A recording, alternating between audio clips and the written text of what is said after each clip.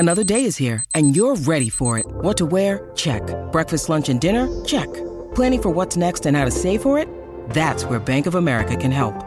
For your financial to-dos, Bank of America has experts ready to help get you closer to your goals. Get started at one of our local financial centers or 24/7 in our mobile banking app. Find a location near you at bankofamerica.com/talktous. What would you like the power to do? Mobile banking requires downloading the app and is only available for select devices. Message and data rates may apply. Bank of America N.A., member FDIC. Mom deserves the best, and there's no better place to shop for Mother's Day than Whole Foods Market. They're your destination for unbeatable savings, from premium gifts to show-stopping flowers and irresistible desserts. Start by saving 33% with Prime on all body care and candles. Then get a 15-stem bunch of tulips for just $9.99 each with Prime. Round out Mom's menu with festive rosé, irresistible berry chantilly cake, and more special treats. Come celebrate Mother's Day at Whole Foods Market.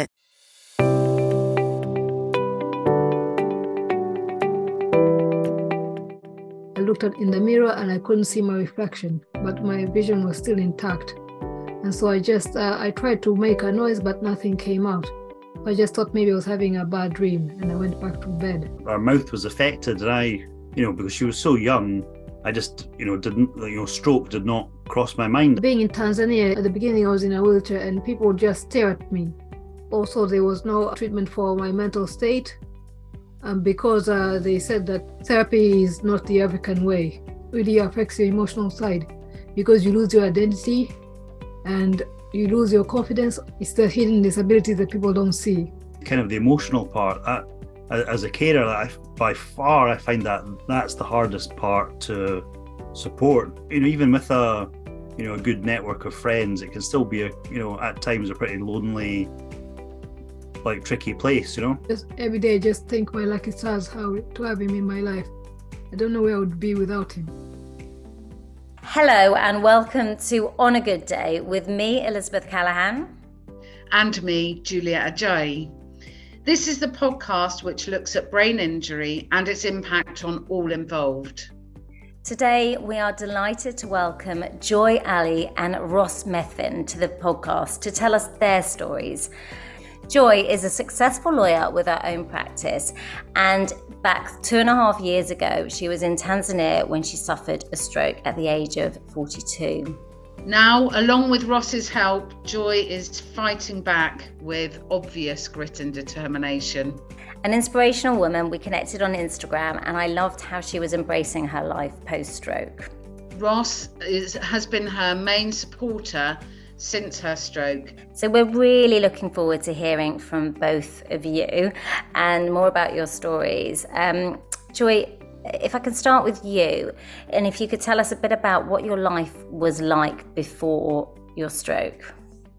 It was very fast-paced, and especially during the pandemic, because of course, during that time, a lot of businesses were struggling. They didn't know what to do. And so as lawyers, we were all still also scrambling to try and think how we can serve our clients best. And so I was under a lot of pressure and it was very stressful. I mean, the last 17 years were actually quite stressful for me in general. So I don't know if that has contributed to my stroke or something. That's what I think. Do you think it did, that the stress of your lifestyle? I think so, because I tried to be healthy and I used to work out a lot, but I didn't get enough sleep and I was always trying my best in everything. I always had to make sure that I was on top of the game, doing very well, and just basically I was very much a people pleaser, and that can sometimes, and also a perfectionist, so that can really take up a lot of your time and effort as well. That didn't really help me. And you were running the company, Joy. Yes, it's your company. Yes, I started it. It's now 7 years. I started 7 years ago. Before I was a lawyer for 12 years in 2 different law firms. Then I decided to go on my own. This was after my mother passed away. And the sad thing is, I thought that it would actually be better for me starting my own firm, but I didn't realize that it was actually much worse. All the responsibility of everything came to you. There's actually less law and more of the admin stuff, and that I didn't really enjoy at all. And so in a way, I was kind of wondering, why did I end up like this? I should have just gone back and continued to be a lawyer. But the problem is, because of the nature of who I am, I ended up getting a lot of assignments. So I always used to get so much compared to others, and that was too much for me sometimes. So you had no underlying health issues, and I believe you had a series of mini strokes prior, which was misdiagnosed as vertigo. Yes, or something like that. Yeah. So tell us what happened, back in September of 2020. On the 17th of September, my firm actually celebrated their 5th anniversary. And 10 days later, we decided that we were going to go to one of the islands nearby to celebrate this milestone. And so that evening, I woke up at like 4 a.m. and I went to the bathroom and I looked in the mirror and I couldn't see my reflection, but my vision was still intact. And so I tried to make a noise, but nothing came out. I just thought maybe I was having a bad dream and I went back to bed. The next morning, Ross obviously tried to wake me up because we had to get ready. But then I just didn't want to wake up and tried to talk to me. And I think you said it was basically gibberish I was speaking. Yeah, I found I was trying to wake Joy up to get ourselves to go to the island. And yeah, she just wasn't making sense. And she had, her mouth was affected. And I, because she was so young, I just, didn't, stroke did not cross my mind. I actually thought initially it was maybe an allergic reaction. That's kind of what it looked and sounded a little bit like. So that was my initial reaction because, I was getting no sense from her at all. And it was a bit scary being in a foreign country with that happening. Incredibly scary. I can completely understand that, Ross, having been in a similar situation myself. And I think also you've really highlighted the fact that, many people don't understand that stroke can happen in someone so young and fit. Yeah, absolutely. I think I did know, quite quickly that it probably was a stroke. But even then when, I kind of knew that that's what it was because I have known people that have had strokes previously. Just because Joy was so young with, no underlying health conditions, I still couldn't accept, and, in those first few hours that that's actually what it was. It just made no sense to me at all. So what happened in those first few hours after you realised that you couldn't wake Joy? Yeah, so what I managed to do is get her into the car, and not far from Joy's apartment, there's a health clinic that's attached to one of the international schools. So it's quite a well-run international clinic that, most of the Westerners in Dar es Salaam tend to use, particularly in that area. And we got there and there was two nurses that were on shift, but the on-call doctor wasn't there. So they called him.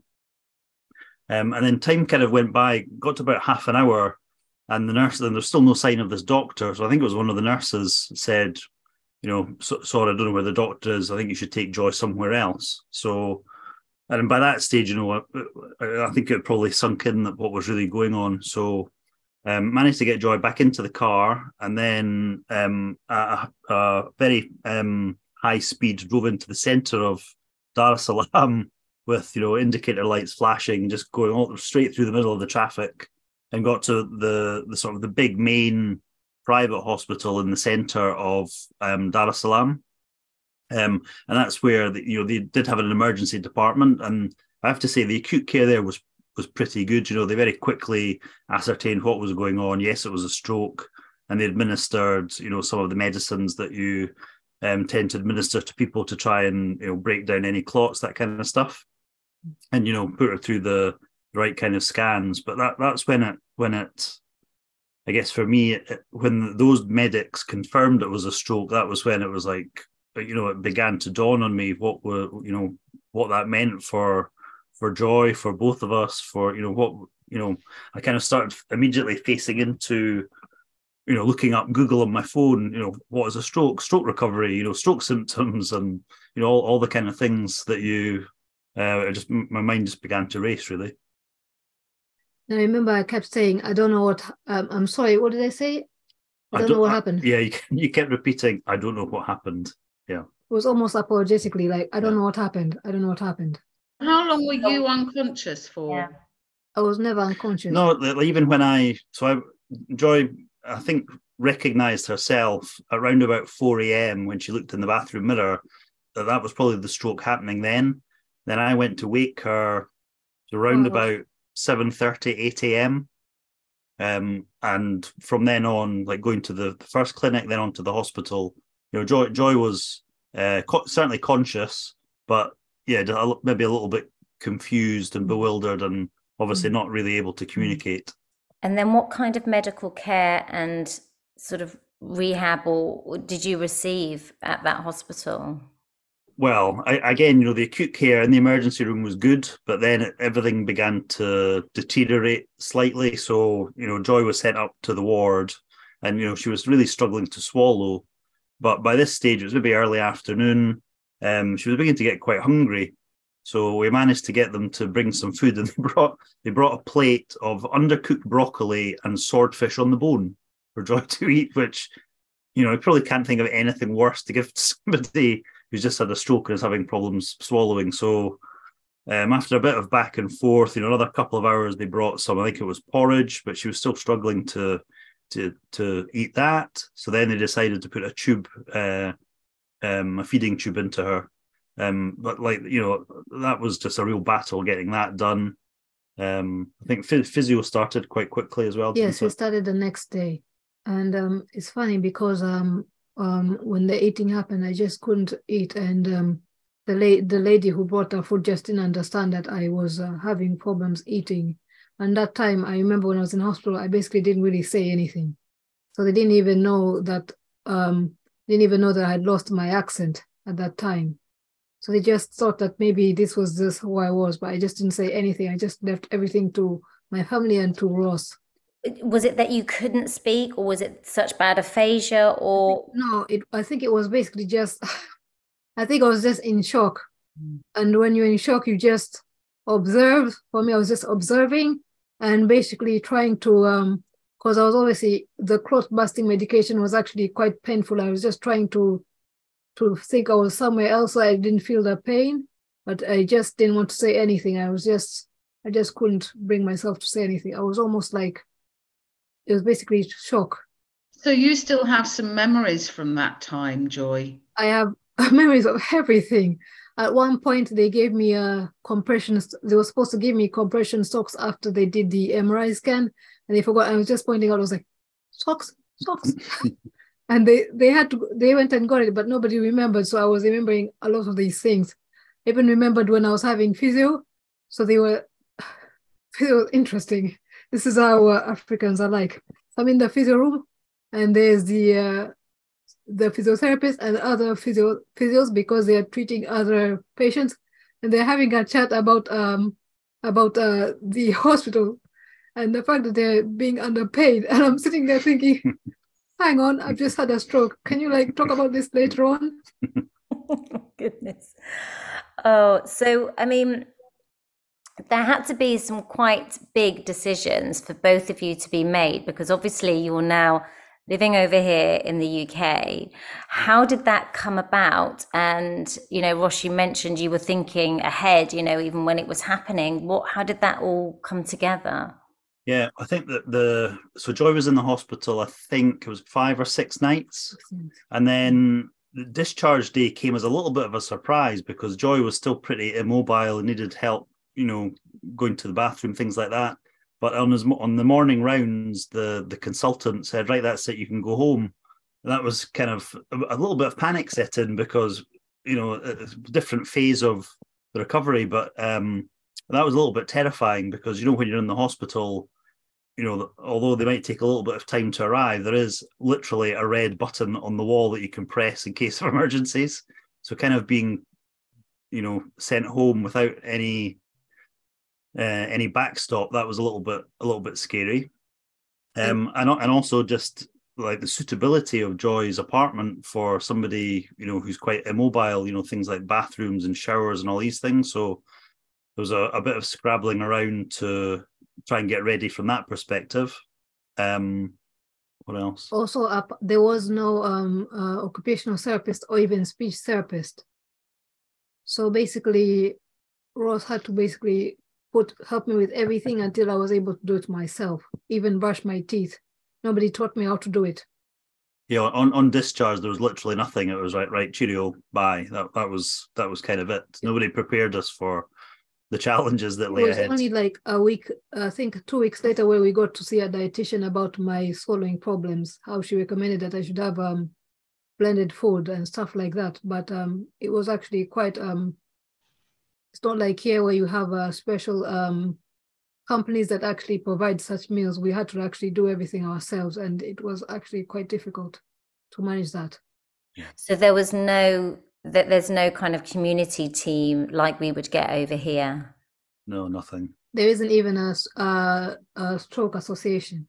Nothing. No charities to help. No. My goodness. You're really highlighting some of those, real differences in level of healthcare around the world and in different places. And I think often we forget how lucky we are here with so many facilities, even though it doesn't always feel like that. And sometimes it feels that they're better in some places and some parts of the UK than others. But still, I think we do often forget how many other places around the world don't have the same level of healthcare that we can enjoy.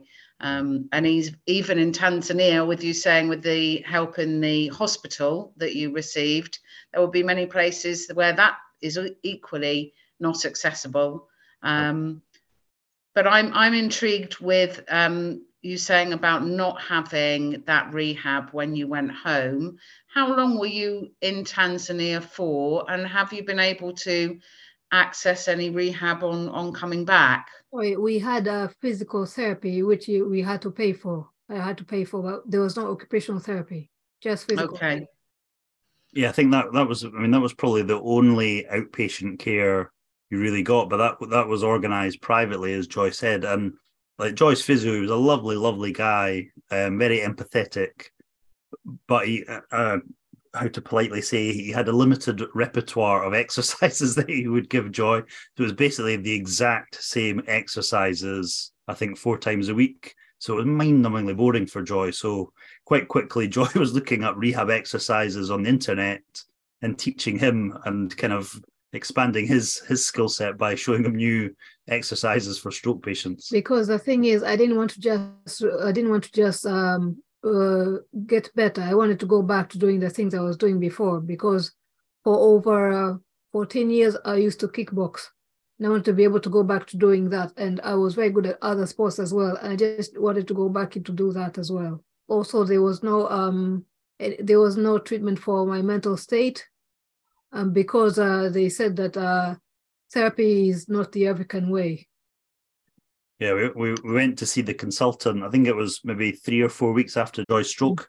And during the consultation, Joy, got very upset. She was very down, very depressed. And, I said to the consultant, is there anything we can do to help with Joy's mental state? Maybe some, I don't know, talking therapies. And he said no. And I kind of I pushed again, asked again, and he got quite angry with me. And he, as exactly as Joy said, he said to me, no, that's not the African way. But it was, she was clearly distressed and, not in a good frame of mind. But, not even the consultant was interested, really. That was another thing that we had to source privately, so like psychiatric care in Tanzania, which is pretty thin on the ground. Anything mental health, is still very taboo in Tanzania and parts of Africa. And, even in I would say in this part of the world, in the UK, until very recently, mental health was very much a taboo subject, but it still very much is in Tanzania. So finding a practitioner was quite challenging, but we did find one who was okay. But interestingly, going back to Joy being conscious during the stroke itself, one of the things that the therapist identified was that Joy was probably suffering from PTSD from those memories of seeing herself in the mirror, and that there's a special treatment that Joy underwent to help with those experiences, which did actually help. It was EMDR. that did seem to help. And that was the only therapist in the whole of Tanzania who practiced that. So we were very lucky. Well, I think there's so much there that we're going to pick up in future podcasts as well. But it's really interesting to hear about that treatment. And I don't know much about EMDR, actually. Can I ask you something, Julia? You said that you and your husband were in Nigeria when it happened, when he had a stroke. Yes. How did people react to his stroke, especially in Nigeria? Well, he was in a coma quite quickly. But yes, when you were talking about the food, actually, when Hector was in a coma, a nurse tried to administer pills into his mouth, which I actually took out of his mouth because obviously saw that as a risk for choking. But also he was having muscle spasms, and his arm was tied to the bed to try and stop that. So yes, and also oxygen was a problem. He didn't receive any oxygen for quite a while. So it was a very different, picture of care there. What did his family members or people around him say about what caused the stroke? In terms of what caused the stroke, we don't know. It might have been high blood pressure. But yes. The reason why I was asking is because when I was in the hospital, my cousin came to visit me, and she said, at that time I was obviously very confused, and she said, "Joy, who did this to you?" And I was like, "What do you mean?" I says, "Who did this to you?" Meaning they thought that maybe I'd been hexed or something. So that was what I was trying to get at, whether there was something similar in Nigeria. I think there are those beliefs in Nigeria. I wouldn't say with my husband's family, but yes, I do know that there are certain people or certain, beliefs that are held like that, certainly, yes. And also I think there's many places where there's a taboo about disability as well. And so people who are left with acquired disabilities and impairments, it can be very difficult for them. But again, I think that raising awareness, it's interesting you're saying about there not being a stroke association, because I know that having worked for Headway, I was really interested in looking at whether there are any Headways in different parts of Africa, particularly. I know that there's a Headway in South Africa, but I think there's such a gap for some of that education. And also some of the simple therapies that you were able to access on the internet. When I was thinking about the elastic bands, that you use for stretching and things, that actually it's not necessarily just linked to resources. It's not necessarily all the high expensive kit that's needed, is it, for some simple rehab that could take place?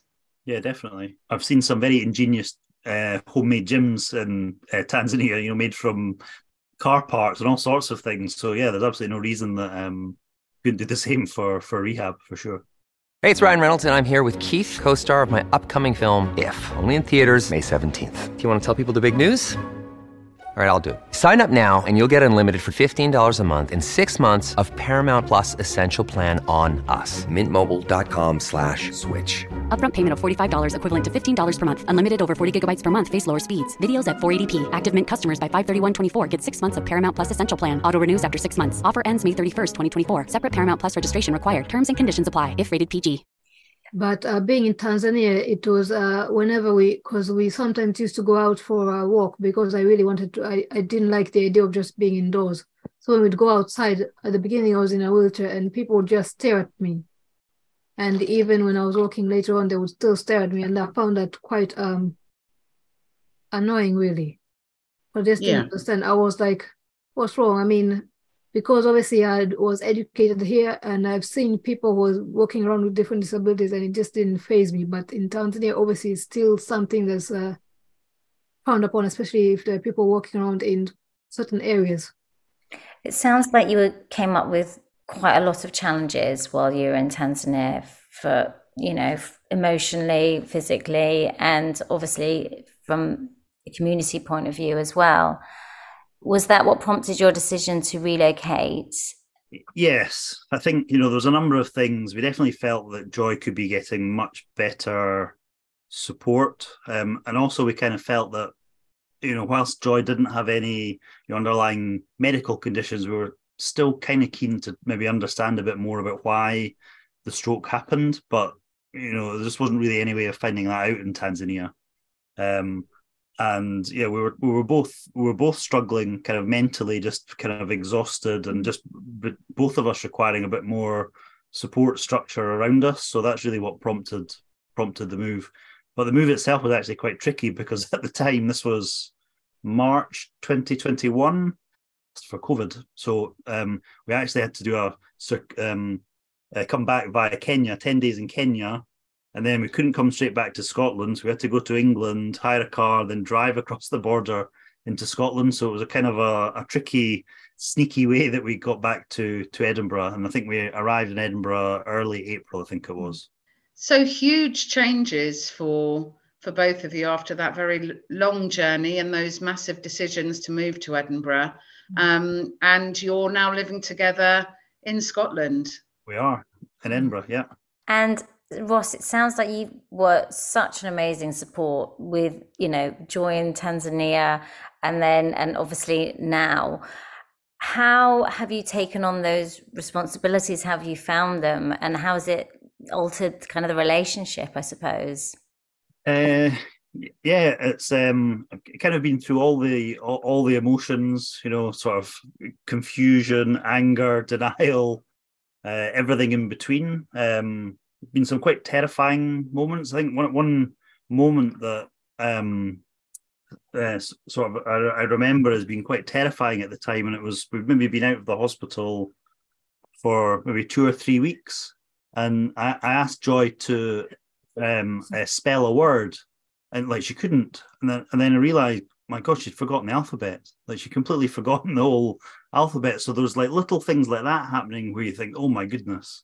Like how else has it affected her that I don't know yet? So in the early days, there was a few moments like that. But I think, I don't know if it's just a kind of a blokey thing, but I kind of kicked into practical mode, right? What needs to be done in the next hour, the next day, and just kind of like literally taking it initially an hour at a time, day at a time, and like muddling through, because in those early days, there was certainly no, as I said, no support, there was no instruction manual. It was really just kind of doing everything on instinct or anything you can find on, like some of the Stroke Association websites were really good. Like the UK one was really good. The USA one was really good. So yeah, it was just kind of like muddling through and just kind of just being determined to try not to kind of dwell too long on, what could be perceived as a bit of a mountain ahead, and just kind of just take it a step at a time, really. And presumably you'd massively put your life on and work on hold as well. I did, yeah. I completely stopped working for, I think it was about 6 months actually, and then sort of gradually eased myself back in once we got back to the UK. I'm one of the co-founders of my business, so I was quite fortunate in that, I maybe got a little bit more leeway than some people would from their employers. But having said that, my colleagues, my co-founders were all, fantastic, very supportive and helpful. I think the thing for me was, even though I was recovering, I was still able to see Ross and see him struggling, and that really upset me because I couldn't do anything. And that's what for me was I just couldn't. I wish I could have maybe cloned myself so I could have helped him, but it was just hard seeing him do all these things, especially since I was so independent at the beginning. Then suddenly he had to do everything. It just really broke me. How is that for you now? I think now Ross says sometimes when I can do something, he's like, oh, so now I've been relegated because now he finds I can do so many things on my own, except for cooking. Yeah. It has, like, in all seriousness, it is quite as part of the recovery, because like my instinct was always to do, I'll do that, but that's not always the right thing for somebody who's recovering from a stroke, because they do want to regain their independence. So it took a bit of a while of trying to get that balance right and not kind of upsetting Joy or like upsetting myself because she doesn't want me to do that anymore. So it's kind of you've got to kind of like find the right line between letting her have her independence. Like even when we were back in Edinburgh, letting Joy like walk literally across the road to the supermarket. I was probably like a parent like watching their kid go off to school for the first time by themselves. I was sitting in the flat anxious, but there's lots of moments like that. And you'd always say like, make sure you check the road before you cross, and I'm like, yes, Daddy. I know, but you do. I mean, I remember that with my husband the first time he kind of went to pick the kids up, or it is the whole crossing the road, because he had quite bad visual issues as well, and and lots of processing, and it was like, hope you come back, but you kind of just have to let them go. let you go, and and that's the best way to learn and to build on and to become more independent. Remember that time when there was a really bad was it a storm or something? Yeah, Joy had been to the hairdressers and it was like really windy outside, like proper stormy. And I said to her, when you're finished, call me, I'll come and pick you up. And I was like watching, like keeping an eye on my watch. It was getting longer and longer. Then I hear the key in the lock, and it was Joy having walked back through the storm by herself. And I couldn't believe it. I thought she was going to get blown away. So, Joy, you seem to be someone that just loves still embracing life and taking kind of positive risks. Yes. So what kind of, I guess, how has your journey progressed? What things did you find difficult that you now can do? And I know recently you did a speech at Glasgow University. I think for me, the actual physical side is not a problem because I've always been obviously had an athletic background. So, and I had a lot of discipline in that. So I've used that to help me with my physical recovery. But the emotional part is the part that's quite difficult for me. And it still is. I've seen quite a few therapists and I still haven't been able to find out, get some peace, but I'm still researching on that area. What part of that do you struggle with? We talk about it. Yeah. Basically, the support from certain individuals, like relatives, things like that. Yeah, I think mainly down to cultural reasons, but perhaps one or two other reasons. Some members of Joy's family have not been terribly understanding or accepting of what's happened to Joy, which has made recovery hard.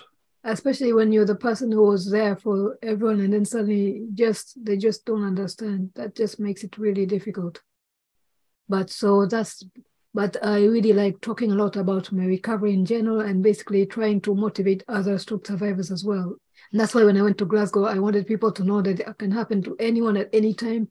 And also a lot of people think it's mainly the physical side, but it really affects your emotional side because you lose your identity and you lose your confidence, all these things that people don't really see. It's the hidden disabilities that people don't see that really need people to shed more light on. And that's a lot of what we're trying to do with this podcast as well, because, we've both got experience with our husbands and they do struggle emotionally. Certainly Paul, my husband, he's so frustrated about things that he can't do or the person that he used to be.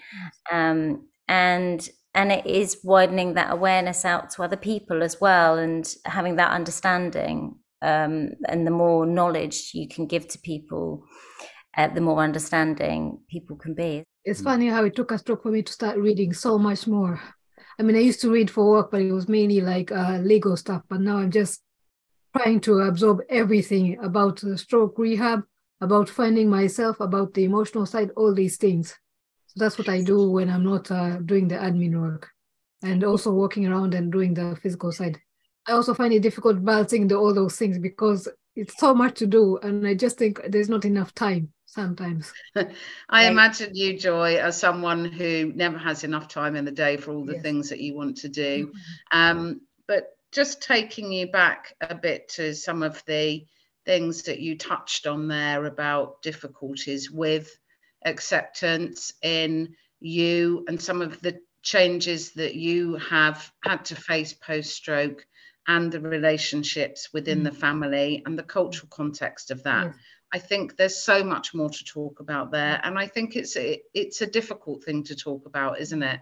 But I would really love to talk to you more about, and maybe we can, we can have another conversation about that on the podcast as well, and think carefully about how we might do that, because I think that could really help a lot of people too. But certainly it seems that you are someone that had a lot of people relying on you and family. And I'm sure that, that's a very stressful position to be in anyway, isn't it? Without all of the other things that you were doing in your life at the time as well. You know, Julia, a month after my stroke, I actually got someone who tried to get me to see a client. And I was like, don't you know that I've had a stroke? And they just didn't want to understand what it was like. Yeah. They just thought that maybe I had like malaria or something like that. Yeah. It was very frustrating at the beginning, trying to make people understand when you're trying to recover. Yes, and when other people's livelihoods are so tied to yours, yes, I would imagine that there was much pressure on you at that time. There was another ordeal that I guess we both had to deal with when we came back from the UK, and it was because we'd come from Tanzania, Joy had a long-term visa, but because she entered the country on a particular type of visa, for long and complicated reasons, it basically meant that the Home Office wanted her to leave the country. So we had to appeal. Obviously, she'd had a stroke and there was various other conditions, but it took an appeal. We had to go to court in Glasgow in front of a judge. Eventually, we did win, thankfully, but that took a year, and that was pretty stressful, having that hangover Joy, as well as having to contend with all the other things. Can I just say what a fabulous couple you are? It's just amazing. Just looking at you both on the screen. I'm sorry we're not in the same room, but it's just amazing to meet you and to hear about all of these challenges that you have faced. Some that really resonate with me as well. And I just think it's great to see you sitting side by side, and both obviously with each other, enjoying each other, both actually back at work, and having made a new life for yourselves, or a different life. And it's wonderful. It really is. Thank you. Thank you very much. It really is. I mean, Joy, how has Ross's help been for you over the last few years? How would you kind of describe how his help has enabled you to progress? Well, Ross has been helping me ever since we started dating, because I've had so many problems with work, and he's always been there to help me with that, especially when I've had clients and I just like lost my cool or lost my temper. So he's always been there from the beginning with everything. And so and it's funny because when we had the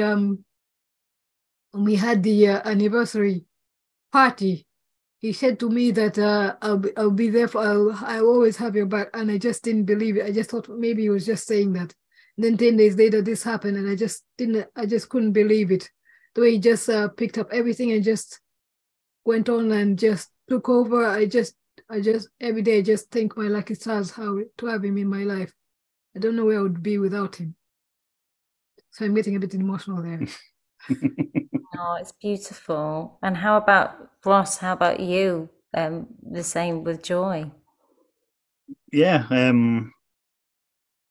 don't know. I mean, I didn't think twice about stepping in and doing what I did. I kind of felt it was, of course I was going to do it. It was never in any doubt, and it was, I don't know. Like I said before, I just kind of kicked into practical mode.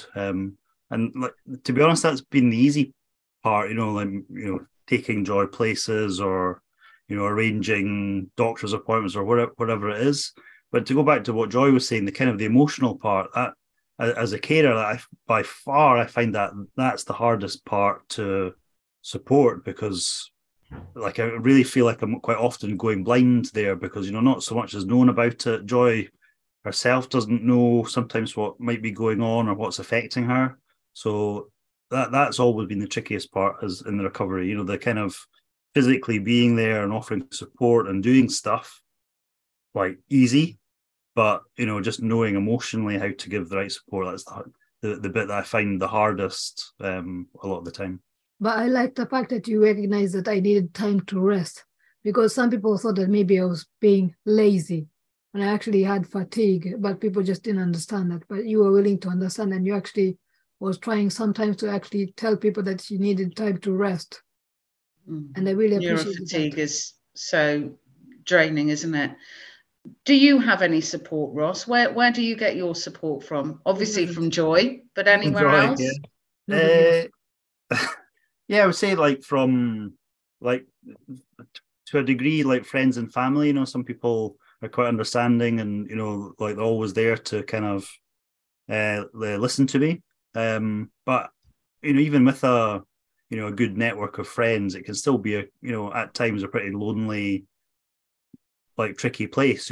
And there's certainly been tough moments. There was times when I was trying to get back into my work, but just couldn't. I was just not in the right mindset. So it's been like bumpy for both of us, I would say. It's not an easy job being a carer, as I'm sure you guys are both well aware. It's not easy. There are little challenges every day, isn't it? Yeah, I would say so. That's why when I saw about your podcast, I was like, I really need to get on this, because I really, really do really cherish carers. I think the unsung heroes, and they need more attention, and people really need to acknowledge that they play. It's not about the stroke survivor, it's about the carers, because without you, we wouldn't be here. You do so much for us.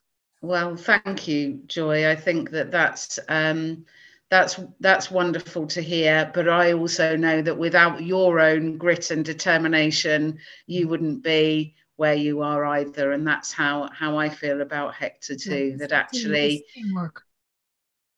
Yes. Well, what's fabulous as well is seeing the partnership and how you're both supporting each other. So that's wonderful.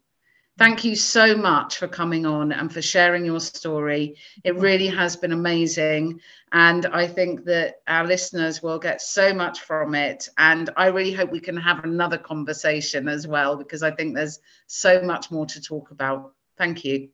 Absolutely. Thanks. And before you go, what are some of the ways that you guys do to ensure that you do have a good day? I think something that we did quite early on, even if it wasn't a good day, we would always put 3 sticky notes on a wall, things that we were kind of grateful for. So it became over time a wall filled with stickies, and some of it could be really stupid things, but it'd be just little things that happened on that day that it would be a bit of gratitude for. And it could be there was all sorts of silly things,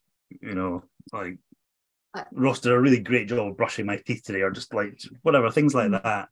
And that I think really helped, just because it was part of a routine at the end of the day, would generally put a smile on your face. Yes. But when you look back at it, it showed progress, which was super important as well. And for me, I really appreciated when you used to read to me, because nobody actually read to me as a child. So at night, before I used to go to bed, you would actually read to me until I was able to go to sleep. I'd put on voices and everything. Oh my God, that's so special. I love that. And the whole gratitude thing is so important. Julia and I were talking about this earlier in the year, and I've now got a gratitude. I mean, I try and do it daily because I think it's so, so important. But I've now put a gratitude jar in the home where the kids, my husband and myself can all contribute to it, so that we can look back on it every now and then and understand that gratitude. And coming from that place is such an important place to be. And for me, sometimes when I think Ross has had a stressful day, I'll just say, okay, we're going for a walk. Even if it's just a 10-minute walk, I just want him to get out of the house and just get some fresh air, or just say something. That's what we try and do a lot of. And we also try and go to events, limited events, and just try and lead a normal life as much as we can. Because I really wanted to make sure that he's not very isolated. So sometimes there was a time I actually told him, I need you to go away for 4 days, just leave me. He was like, I can't. I was like, no, leave, you have to go. You have to go on your own. I don't care where you go, just go. You need some time alone. I think that's quite important as well, to give the carer some time off. Yes. Yeah. I think it seems that you both have a very deep understanding of each other's needs and individually as well as together, which I think is important. Having that empathy towards each other and understanding each other's situation is actually really fundamental. Thank you so much. Honestly, it's been such a joy to speak to you guys. And let's stay connected as well, because I think, the more we keep connected and keep talking about these experiences as well is really important. So hopefully get you on again at some point. So thank you so much for joining us. You're welcome. Thanks, guys. Thank you for having us. Thank you.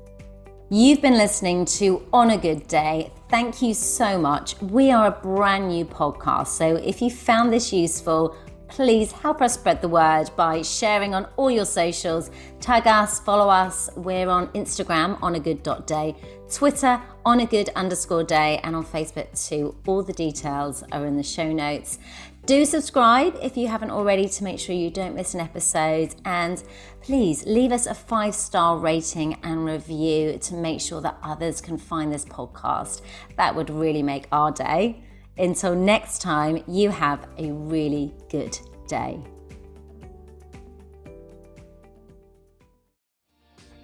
Hi, my name is Kay Adams, and to be honest, I'm not so good with the ageing process, so I enlisted my old chum, the filter-free Cara McKenzie, to advise. Could you imagine being a porn star? The room would need to be really hot for me to strip off. To be honest, she's not much help, but she is rather amusing. And along with some great guests, Joe Brand, Andy Oliver, Anton Dubeck, Ruth Langsford and Craig Revel-Horwood, darling, we are learning how to be 60.